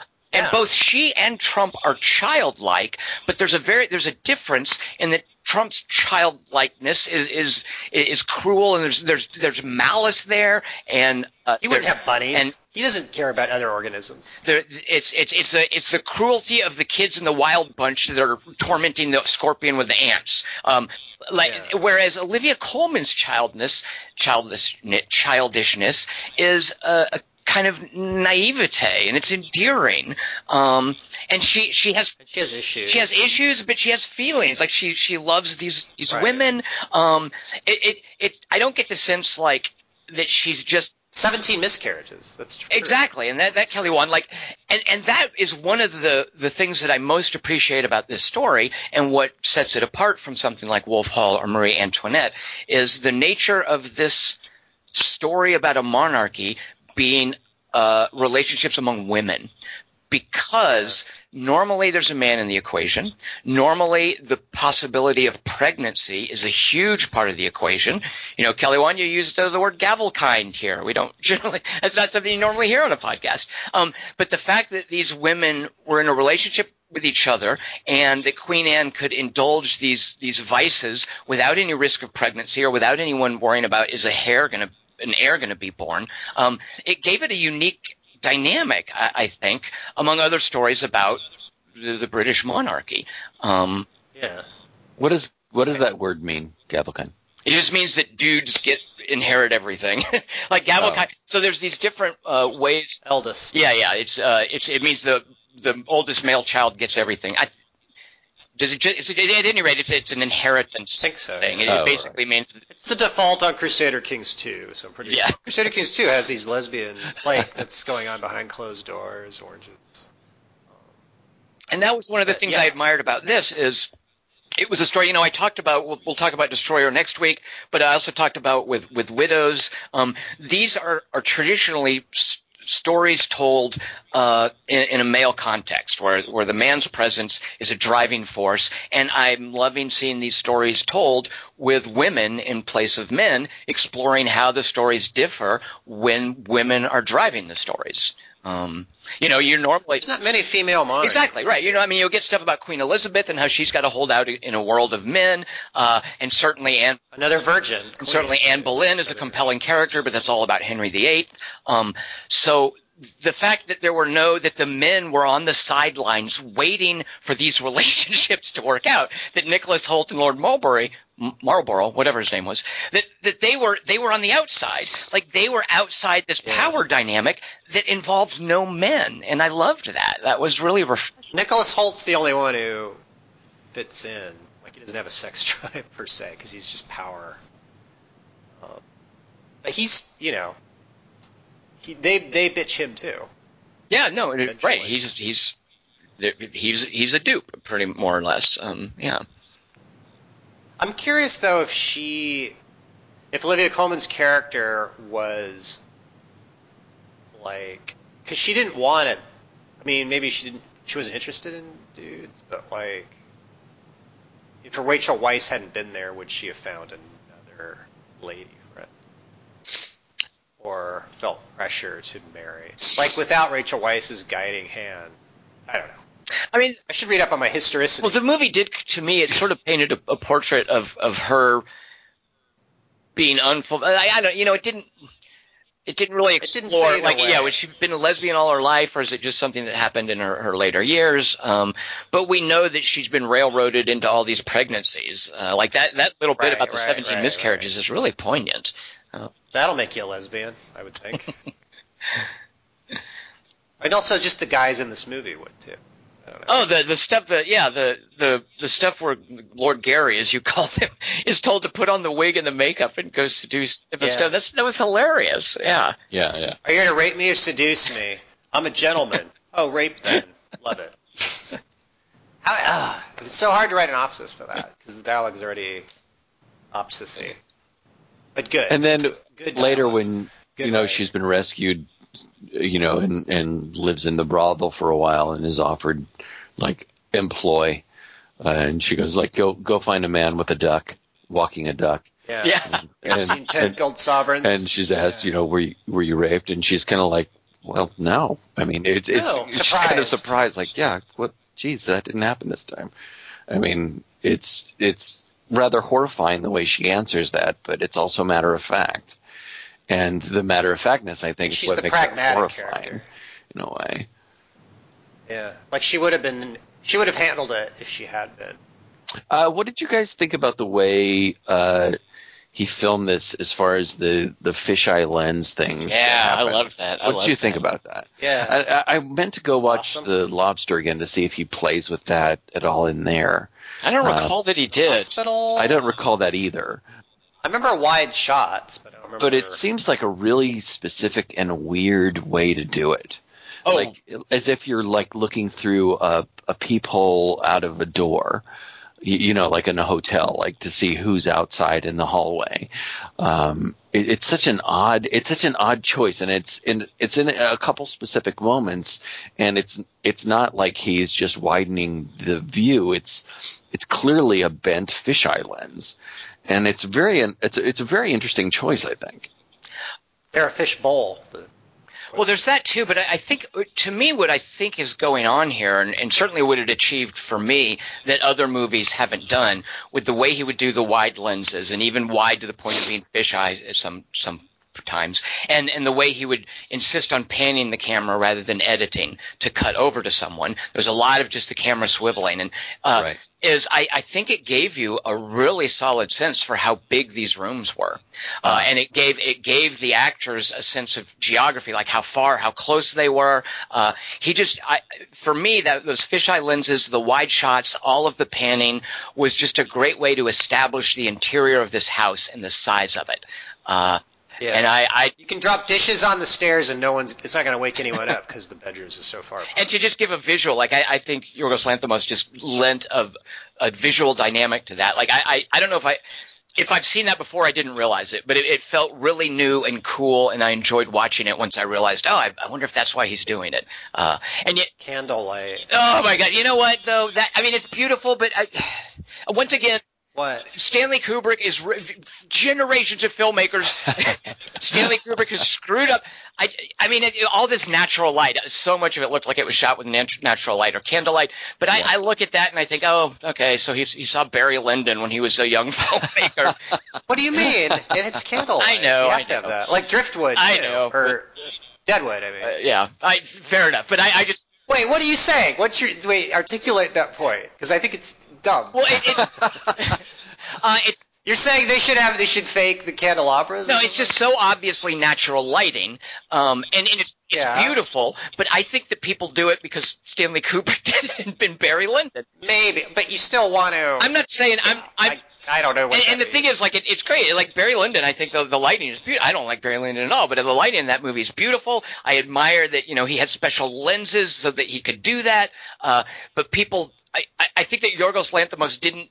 I don't know. I just feel like people only do it because Barry Lyndon did it. I like that it looks like how those places looked by candlelight. Yeah, fair enough. To understanding the historicity, Kelly Wand. Yeah, sure. Historicity. I haven't seen. I'm loath to admit this, but I haven't seen McCabe and Mrs. Miller. But does that do the same thing? Because I've heard that movie talked about as being really dark.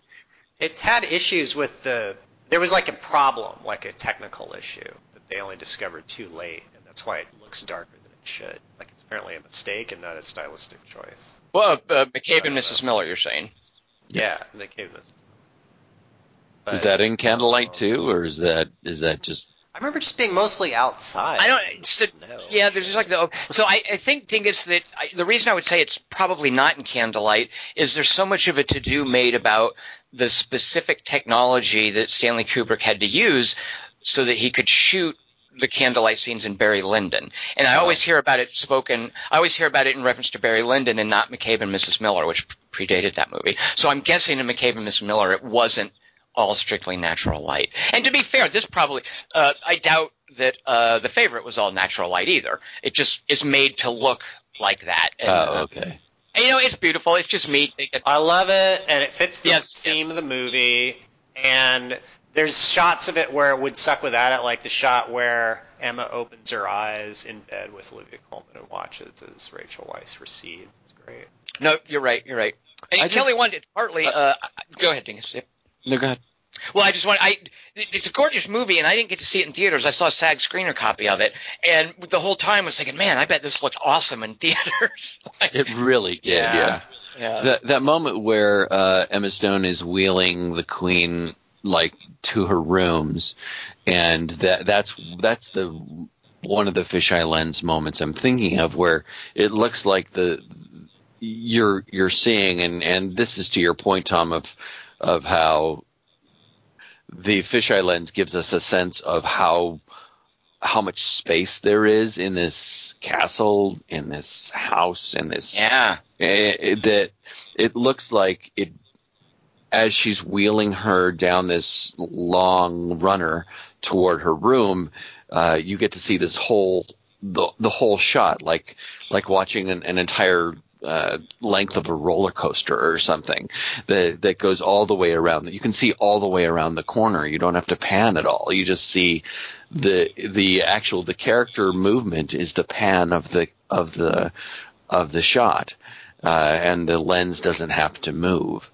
And but it's disorienting in a way as a moviegoer, because you expect the camera or the editing to move in a certain way, and this looks more like a weird Beastie Boys video or something. It just it has a weird feel to it, and it certainly sets you on edge in a certain way. And that shot where all the servants are sleeping together in the same bedroom, she's trying to get some reading done in that environment. Come on, you can't have natural life of that. I have a question for you guys. What is gout? It's a foot thing. They still have it. I've met people with it. I think Although I thought it was just feet. I didn't know it was. Well, and it's apparently painful. Like, why? What's? Yeah. So it's just That's all I know about it. It's a painful foot or leg thing. Okay. That's all I know. I think it's a joint. It's a joint disorder. It's kind of related to arthritis, but it's. I remember my grandfather on my dad's side having to deal with that a lot, and like his joints would swell. So it's like an accumulation of fluid in the joints. A number of things can cause it. It can be just genetic. Okay. Bodies are gross. It can be related to like problems with your bones and whatnot, but mainly it's a joint disorder that causes fluid to accumulate in certain parts of your body, as far as I understand. Look at us now. We're going to do our medical podcast. Let's start that. Yeah. Well, you always know the answers. You like the medical. Well, I pretend. You're the Dr. McCoy. I pretend like I know the answers. I would hate to be. This is even stupider than that. I'd hate to be a footman in that era. I'd just have to stand by a fucking. And then get yelled at by the queen. Like, getting yelled at by the queen's the only excitement you're gonna have. Like, you want it to happen because you're so fucking bored. Like, at least she's yelling at me. How dare you? Stop looking at me. That was adorable. Yeah.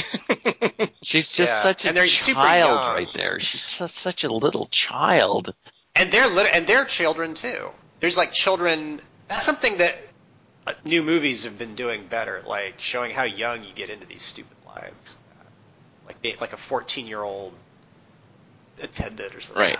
Terrible. Like, because you're only going to live to 30. Like Little Stranger. Oh God, you're right. That's right. It's not. You're not. That's your life. Then you die. Yeah, none of them are going to make it to 60. Yeah, exactly. You're looking forward to death. Oh, finally get some time off. I feel that way now. Like my life's cushy now, and I'm like, oh God, death sounds so great. Like, sounds like such a load off, and it's like to stand by a door all day. Ew. And those are the rich people. But I don't know. The peasants are out in the fields getting shit thrown on them. Like, I'd rather live with the maids.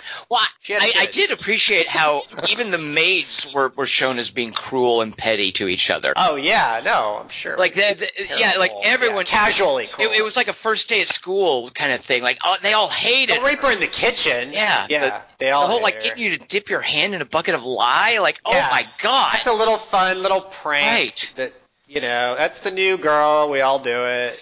But look who's pranking you, the fat, giggly little bitch. Like, she's the queen of the schoolyard, is that character. Yeah. Like, that's who you're that bit when Emma Stone gets brought in for the Six of the Birch, and the woman's like, what are you doing? Yeah. And you're like, oh, she's going to intercede on her behalf.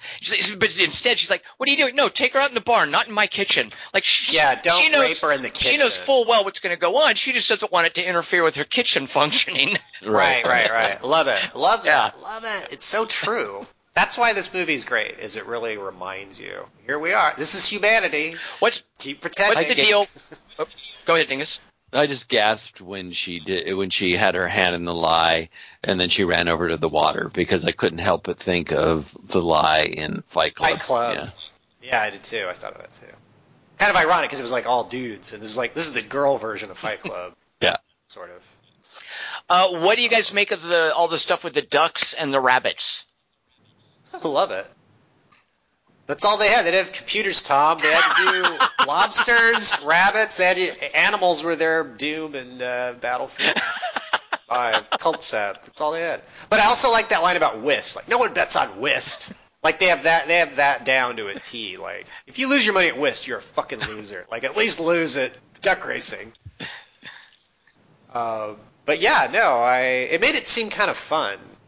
Like, you go, I get that part of it. Like, they're that bored. But I remember thinking during Dangerous Liaisons, like, this is why the revolution happened, because they were playing these stupid games with each other. And so I thought, oh, this is like France, but it was like the English. They didn't even have a revolution. Ooh, Dangerous Liaisons. I didn't even think of that. I love the line, cruelty has a far nobler ring, when they're talking about their favorite words. I have a thing for the week. I also really love that shot where Emma is pointing the gun, and it's shot at an angle, so it looks like she's pointing the gun right at Rachel's face. She's holding the rifle out. I love that shot. It's great. That was great too for how that's a scene you normally have with dudes and clay pigeons. Right. And I was like, yeah, the women the women's go to blow off some steam. The women go blow off steam by shooting guns. I was like, yeah, cool. Yeah. Good for them. And their dialogue to each other. I do kind of like the way that scene is edited, where, and Kelly made a joke about this, like the soundtrack of Rachel Weisz shooting things, but really it's the next scene. It's her shooting. Yeah. With the queen. Yeah. But I love the way that that's kind of layered, and I also love the way that Rachel Weisz's character is dressed, sort of in kind of dudish clothes in a way. Yeah. That she's just as badass in certain ways. Yeah, when she comes into the music concert and just starts eating pudding because she hasn't eaten in 3 days, and she's got everybody leave. Everybody leave. Yeah, so that was good. awesome. This movie's characters, I'm bummed it's not a series, although I think it would jump the shark quickly because it ends on a certain. So the first time I saw this with 2 other people, and we all kind of felt the same way. And this is, again, to your question about, like, how does it work? You know, how does it work going forward, Kelly, I think is what you asked, or something like that. We all left feeling like I don't think there's any characters that are very likable in this. It's hard. It was doesn't bother me. It was hard to like it, but the movie, because the characters aren't likable. Because to me, I know that when I mentioned this to you guys as having seen this, Tom was very much like, I got excited. That doesn't bother me or Kelly, so haha on you. In fact, if anything, the fact that you're saying that is like, oh, I'm gonna love this movie. It's gonna be great. The character's gonna be awesome. It works really well the second time around, even because you see the nuances within the characters.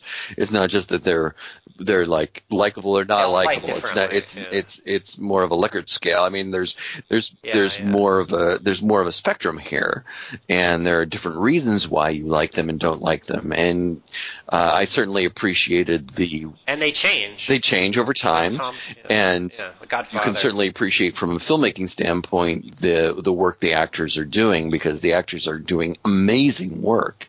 But my first impression upon leaving the theater and walking out into the light of day was like, I didn't like anybody in this, and it's hard to like the movie, which I think is a childish reaction. No, it's you're allowed that. Bring your baggage. So, Dingus, you didn't, because I really thought Olivia Colman's Queen Anne was super sympathetic. Yeah. Like, you didn't find her likable? Well, because of what's going on politically, and because of the way she's just such a child in charge of so much importance who just can't handle it, who just like, my response to this moment where I can't make a decision is to pretend to faint. I'm going to scream at this little boy who's standing outside my chamber and just make him feel terrible because I feel terrible. And my main source of or the main way I'm going to direct my affection is to all of these little rabbits. I think that I'm layering too much on the person who's running our country, who doesn't seem to care about it. And she doesn't seem to understand the realities of what you have to do to pay to have a war.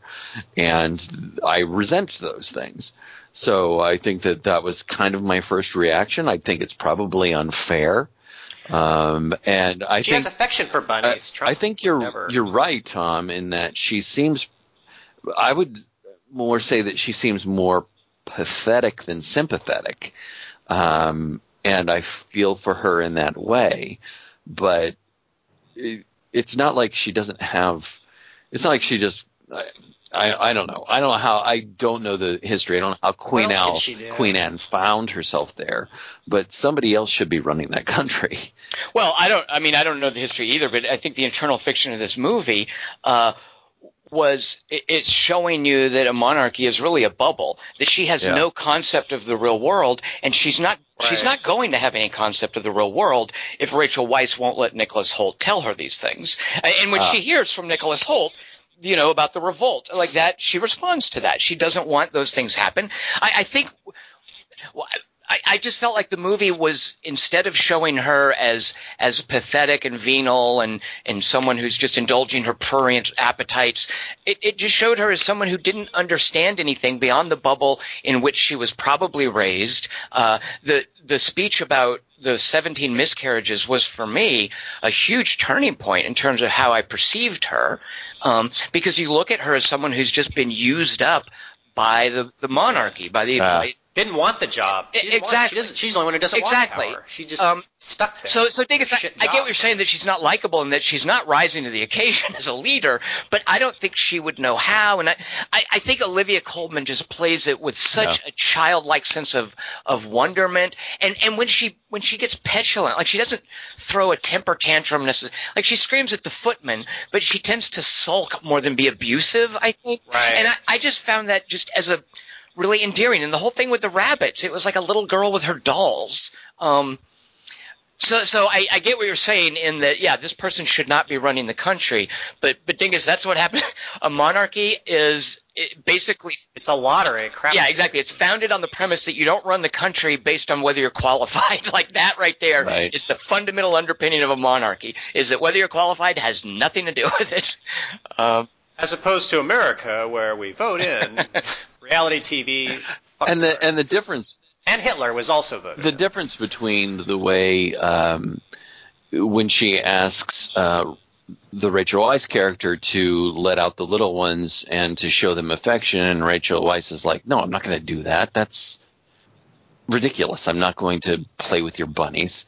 And how Emma Stone's character reacts to them, and the way Olivia Colman's face lights up when she's like, "Oh, he likes you," and they can bond over this moment. I mean, that's a huge thing, and it's a very childlike. And you're at first I was like, wonderment, really, childlike wonderment. When you just said that, didn't make sense to me. But then I remember her the way her face lit up when Emma Stone started letting the rabbits out and started engaging her on this particular point that was so important to her for so many different reasons.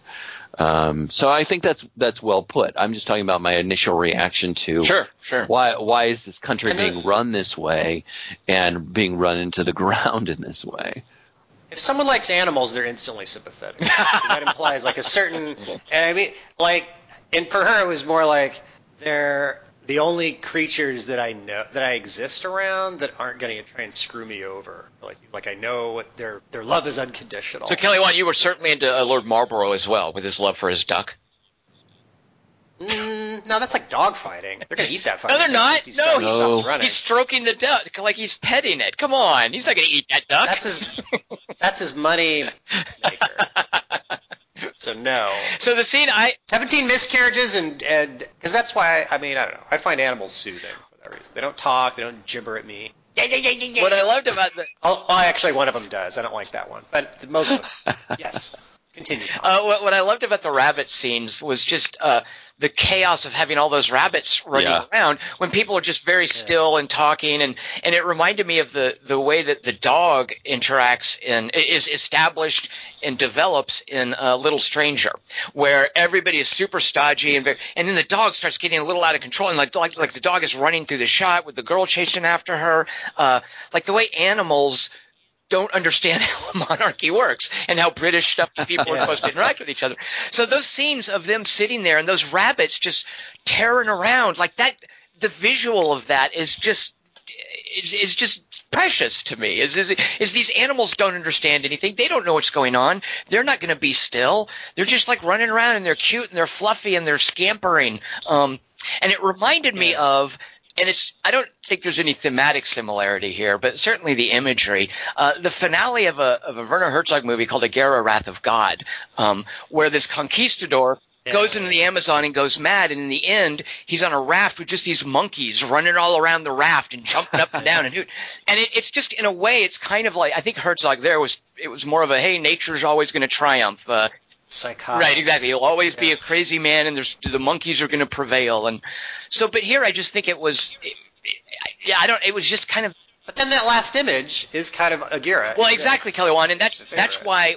Yeah. So what do you guys? Because Kelly Wand, I'm kind of like you. Is that I think I understood the last 30 minutes. It was the last maybe 15 seconds, like the shot of Olivia Colman and then bleeding into the shot of Emma Stone and then all of the rabbits all going together. Like, is the idea that they're just I don't know what was going on. I thought it was strange because it was right after we feel bad for the rabbit because Emma Stone's president. So I guess the implication is that Emma Stone's sick of the rabbits. And that's why she was doing that, partly maybe. And now she's picturing a life of just more and more rabbits rubbing Queen's legs, and she's bummed. And it's like we're in Emma Stone's head. I like that because it's showing her face. Well, yeah, it shows Olivia's face too, doesn't it? So then, she's the one that she's going to have to live subservient to this woman. Yeah. Right. Right, but but Olivia has a really weird expression. That's a different game. We're playing two different games, and you've actually lost the game because I let you win to Olivia.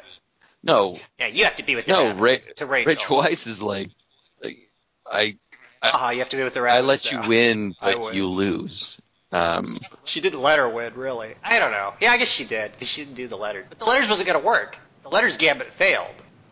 She got told to give her key back before she burned the letters. Or at least, she had to tell the Queen after that. All right, I'm over it, but I burned the letters. I do feel like there was a character turning point here where she did decide to burn the letters. I mean, I think the internal fiction of the movie was that if she had publicized the letters, it would have been disastrous, which I kind of would be surprised at. But I think that's an empty bluff. Right. Well, I think that's what the movie that's what the movie would have us think, is that the letters would have brought the Queen down, and that Rachel Weisz relented, and her character made a decision and a choice there. And Olivia hated it, but she missed her like crazy. Yeah. And apparently that was our theories on Queen Anne's reign are based partly on the Rachel Weisz's character's memoirs, which was unflattering to Queen Anne, supposedly. And they actually did break up but for unclear reasons. And I don't know. There's not much material on Abigail. But I don't have any faith that there's such a thing as bringing the Queen down any more than somebody saying the truth about what's going on with our government bringing the president down. It's just, whatever. You got to have meetings with she's the Queen. I mean, we might find out she has affairs with women or whatever. What is anybody going to do about it? I mean, the speed of information in that time in particular, what's actually going to be the upshot? It's just going to be a hit to the reputation. It's not going to bring anybody down. Right, but I think you don't get to impeach a queen. But I think that's what in order to make Rachel Weisz's decision matter, I think that's what the movie's internal fiction was trying to show us. Right. Is that that's all we have to go on. Yeah, I mean, because that's what I'm saying, because I don't think I imagine everybody knew, not everybody, but certainly everybody in the castle knew that she was gay. I imagine there were rumors, and you're right. What are you going to do? You can't impeach a queen. But I think the movie wanted us to believe that Rachel Weisz could have used those letters as an effective to make her life as an effective tool, and she decided not to because she had genuine feeling, and that's where she's officially swapping places with the newly cruel Emma Stone character. And Olivia was appalled that she would resort to that even as a fake bluff. Right. Like, really? You'd even say that? But then there's another shot I really like where after she threatens her, she jumps on the bed and falls off. Olivia's trying not to laugh. She goes, "Good night, Rachel," and it's like, was that like a blooper they kept, like the Die Hard jump that they thought was kind of good? Because it's weird, because Olivia Colman's trying not to laugh at that scene, and that seemed kind of like, it's such a weird pratfall on Rachel's part. It just seemed, it's like the dance thing where I just go, I really want to read the script of this and see if they wrote, see if she wrote, like, Deborah Davis, like, wrote in, like, they do a weird dance, and one of them is playing Twister with their hands, the other one's playing charades. And it looks like that.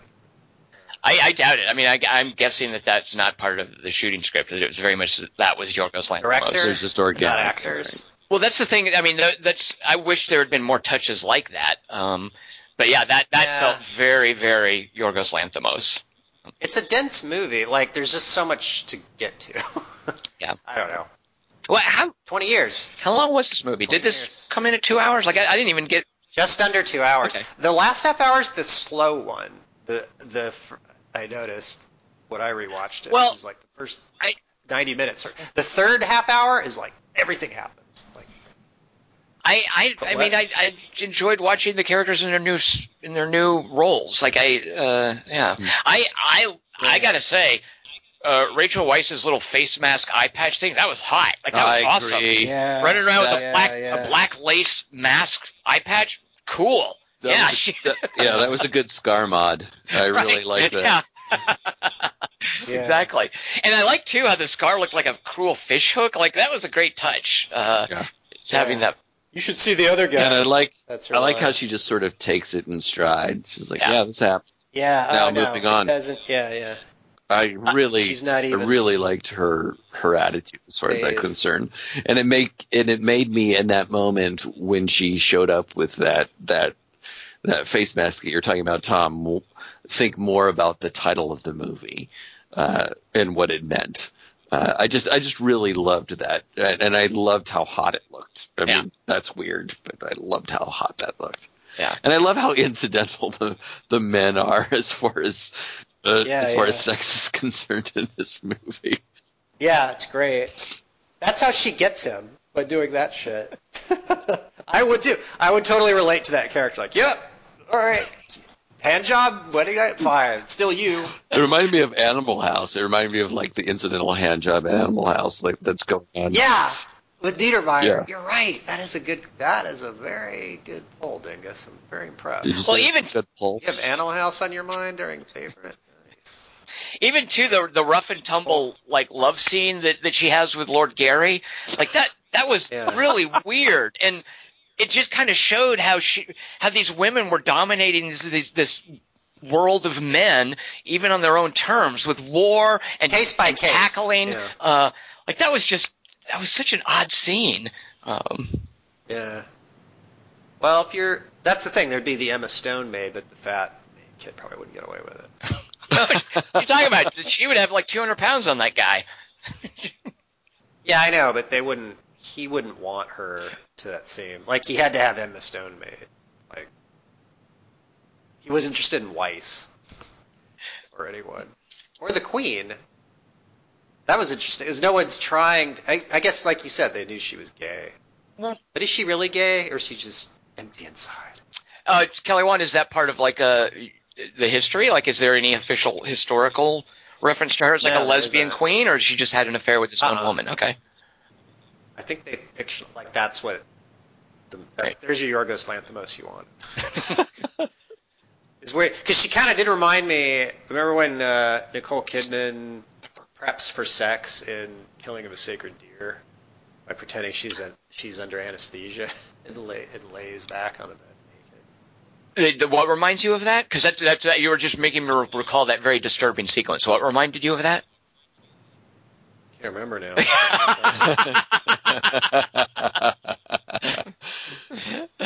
Disregard. Remember that? That's my point. Remember Nicole Kidman? So excited about Destroyer tonight. Sorry, what were you? All right, well, Kelly Wand, why don't you tell the listeners then? What are we going to talk about next week? Oh, Dingus, real quick, did anyone write in? I know did anyone have anything to say about The Favorite? Is anything lame about The Favorite besides possibly the bunny? No, we had nobody write in this week. Okay. I think they probably just got all tired from putting in their top 10 lists. And Sure. moved on. Sure. Or they saw The Favorite too long ago to give a shit. Well, Kelly Wand, tell us what we're seeing next week. Destroyer! With Nicole Kidman. And if you have thoughts on Soup, send your thoughts on Soup in movies to... You got it. 2:45... No, I forgot it. 3x3. QT3? 3x3. 3x3. 3x3 at 2:45.com. With soups in your subject line, so we don't get confused. Or if you have thoughts on Destroyer, send them to Destroyer. Nope. 3x3. 3x3. 3x3 at 2:45, the same one. Yeah, but that's Jesus, why they needed to put it in the title, Yeah. which you just already reminded them. So good work. When you say All right, now I understand our system after 10 years. when you say soups, Cool. do you mean supervisors? You know what? I happen to like you. Do you mean That's what's important. DC superheroes? Baxter Building, Fantastic Four. Yeah, you know what? Put whatever you want on your list, and I'll still have to read it. It's anarchy. It's the French Revolution of 3x3s. Yeah, I don't care. If you're going to put Trump in the White House, just write me whatever you want. Like, obviously, you guys are going to do what you're going to do. So if you see Destroyer, It doesn't matter what I think. if you see Destroyer, get us your comments by January 20th, midnight Pacific, and see it. It's my fourth. It's one of my favorite movies of last year. So we'll talk about that next week, and get your soup picks in by January 27th, midnight Pacific. Oh no, wait, are we? No, sorry, by February 3rd, right? That's when we're going to do the 3x3. Is it? What's up with the lottery? Oh, we'll also Watch right. the We'll also be announcing that soon, right? Yeah, I Lots guess of stuff so. coming up. Destroyer, Soup, and you get to make us watch whatever you want. So stay tuned. We'll tell you about more of that. Last year it was 12 Monkeys. I'm Tom Chick, and I've been here with Christian Mulkowski It's Christian Murowski. and Kelly Wand. Hey, Dingus, in Battlefield 5, I unlocked a thing that makes my ribby robble look like it's covered in mold. Look like a badger. Dingus, do my legs. Come, let me love you. Let me give my life to you. Let me drown in your laughter. Let me die in your arms. Let me lay down beside you. Let me always be with you. Come, let me love. That's the thing, is it's too late in civilization for award shows. I prefer that we be more capable and prepared than lucky. Observation, reflection, faith, and determination. In this way, we may navigate the path as it unfolds before us. All right, and we have, 8 more recharge cycles to go before we get to Origai 6? Is that a question, Yes, sir? Walter, that's a question. That is correct. And Queen Anne is better than Trump. Dingus or I be your favorite? Which one would be your favorite? Which one of us is the Emma Stone and which is the Rachel Weisz? Oh God. Well, I do like when Dingus puts his tongue in his Oh, God, see, Tom. Oh, Dingus. But I wasn't trying to make a point.